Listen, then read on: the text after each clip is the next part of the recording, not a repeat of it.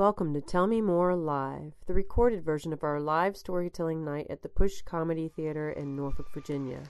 In this recording, actor Paul Costin shares a little story about crazy love.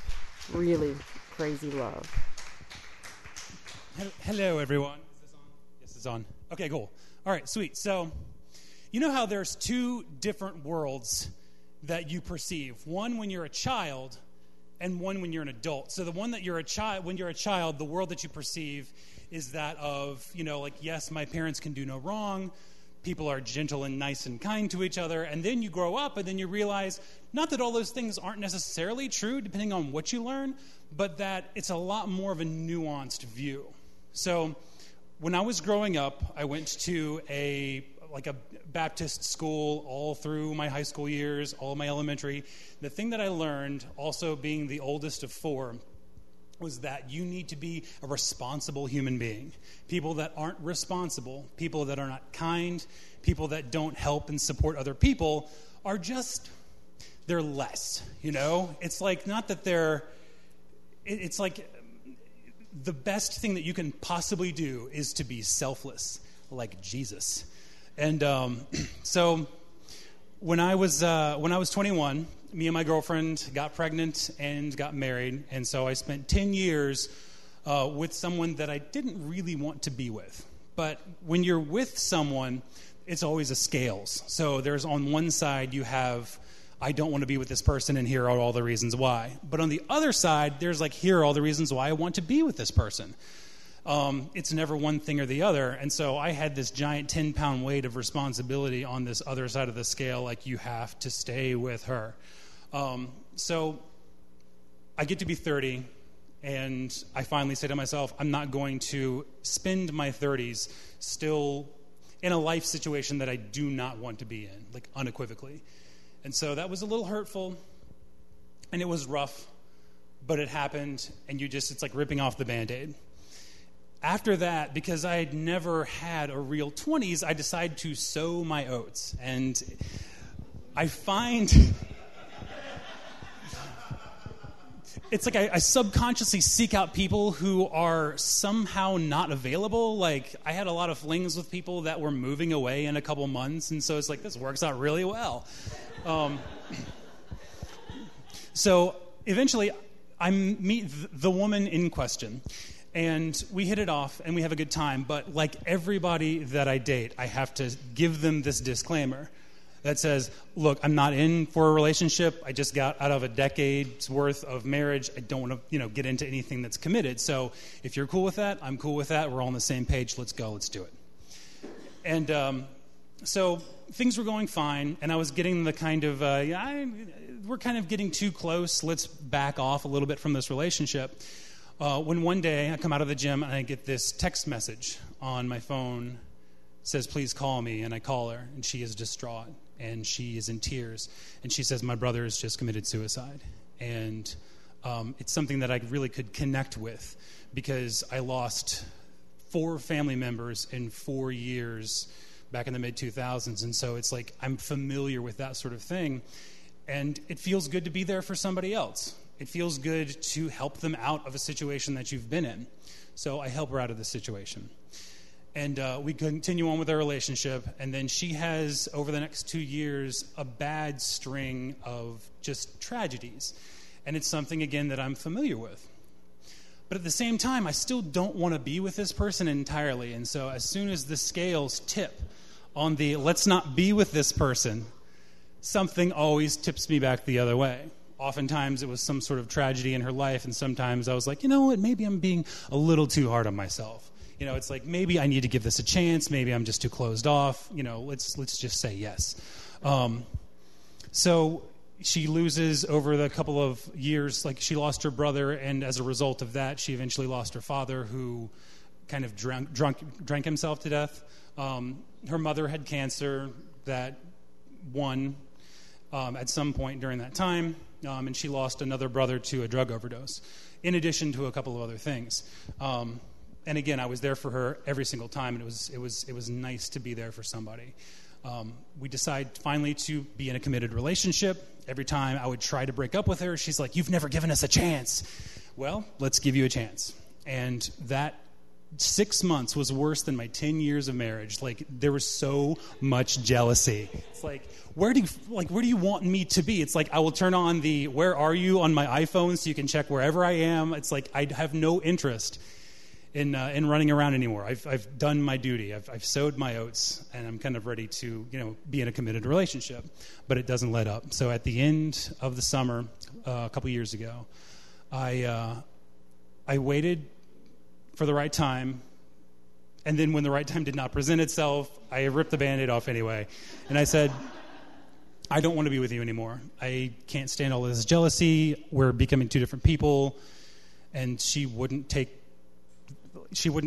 go. She would actually not physically leave my house. And so what I do is I start taking her shit and putting it onto my front porch. And there's like some shit. It's not like she's got, giant piles of things living in my house.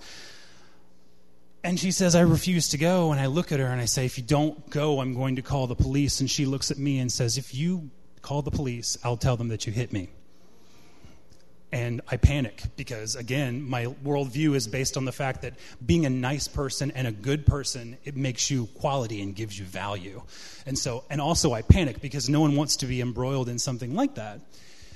My brother had heard somewhere from a lawyer. I was kind of talking to him, and he had his own marital problems, but that's an entirely different story. But his lawyer said, "Okay, when you're in a fight, just discreetly turn on your phone and record what's going on, just in case this sort of thing gets to court." So immediately I'm thinking, yes, I'm going to get this person. I'm going to be really sneaky about it too, but I'm completely obvious. I'm so filled with adrenaline, like, I'm going to record you, and I'm not going to... Yeah, and you're not going to see it. So I turn it on, and as soon as I turn it on and she sees it, she turns on the "I can't believe you hit me" act. And it's like, no, this is just one more thing to keep me in this relationship. And I was angry. I was so angry. But at the same time, it's like I've never hit anybody except for my siblings to this day. So she was in my face, and she was yelling. And you know that phrase, "I was seeing red"? I didn't really understand that it was actually seeing red. It's not just a metaphor. I saw red, and I had to do something. Just exert yourself physically, and sometimes people throw something, but she was right there, and so I grabbed her. I grabbed her and held her, and I just wanted my angry feeling to blow over while I was holding her. And in that process, we fell backwards, and then she's like, "Oh, my foot." And I'm like, damn it. So she has a sprained foot. We go to the emergency room, and while we're in there, she looks me dead in the eyes like, "You're nursing me back from this, or I'm going to tell the cops on you." And so I thought it was going to be a couple of weeks. It turned into the entire summer. At the end of the summer, she got surgery for an unrelated matter. And she wakes up out of the surgery. As she's coming out of the anesthesia, she has a seizure. And again, it's like, this is the most unlucky girl in the world. What does that say about me? She wakes up out of the anesthesia, has a seizure.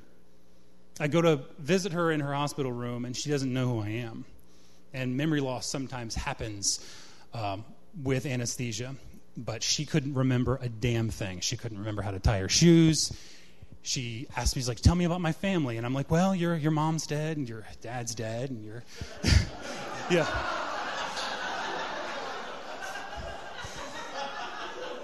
"And your brother's dead, and your half-brother's dead." I mean, it's just like this, "And your grandmother is dead, but you have a son." So telling her this story was very clear to me that I was going to be her only support network. So I take her home, and it's an extremely rough couple of days because she can't remember anything.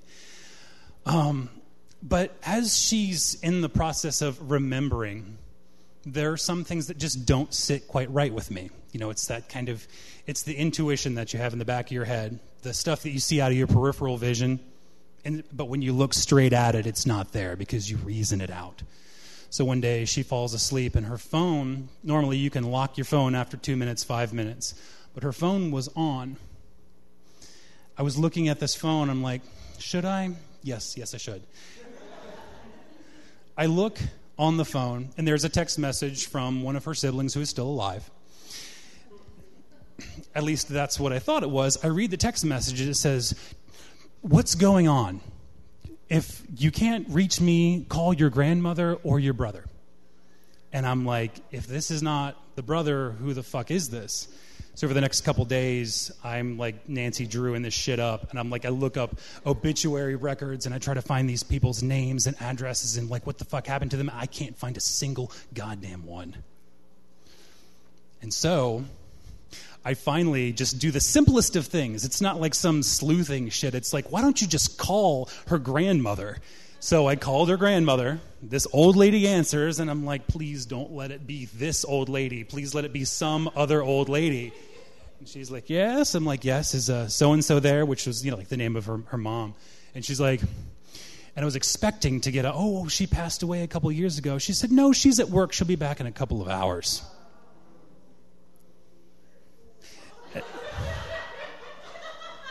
She's been staying with me for 3 goddamn months, and her car and some of her shit's home. So what I do is call some very reliable friends. And in a crisis, you can really tell there's about a handful of people that will actually support you. Everybody else will, they'll smile at you, and they're acquaintances. But there are some people that they have your back no matter what, and those people are the most valuable people in the world. So 2 of these most valuable people in the world helped me scheme it where I drove her up to her house in her car. I would then get on my bike, which I had stashed in her garage earlier in the day, and drive to a gas station where they were waiting for me. So we get in the car. I call her out on Facebook to a group of friends that we were we had all worked together. It was like a theater thing. And so we haul ass back to Virginia Beach, and I'm like, yes, I'm finally done with her. All right. And so as we're approaching the house and I'm feeling the most elated I have in literally years, I hear this, Paul, and out from behind a bush, she starts coming, because of the surgery, she had back surgery, she had a walker, and she's like, why did you leave me? And I'm like, shit. I'm like, you just fuck you.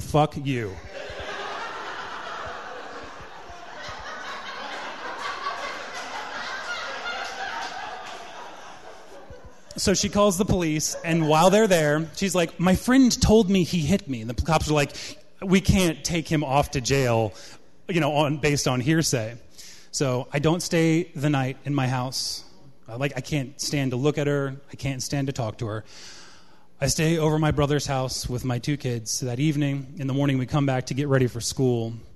And as she's sitting there berating me, when she's not looking, I take my iPad, put it behind the sheet music and a piano that I had, and recorded the audio of what went on that day. So I go to work, I come back, and she's gone. Yes. And so, again, I have this elated moment for about 5 seconds, and I'm like, wait, let's go listen to this thing. So over the course of the next 6 hours, you hear me leave. 10 minutes go by. You hear her get up to check that I'm not there. You hear her call 911, and you hear her say that my boyfriend, he hit me, he's a very big guy, and for the next 6 hours we have cops coming in and out taking her statements. There's a protective order, so I can't return to my house over the entire weekend. I've got my 2 kids. And to top it all off, she calls her mom, and she's like, Mom, can you come get me? Yeah, and she does. And so I get this charge over my head. But because of the evidence that I had there, and also the fact that she didn't show up on the trial day, I never got a charge hanging over my head. But at the same time, it's like all those lessons that you learn about distance, and it's okay to be selfish, and it's okay to say no.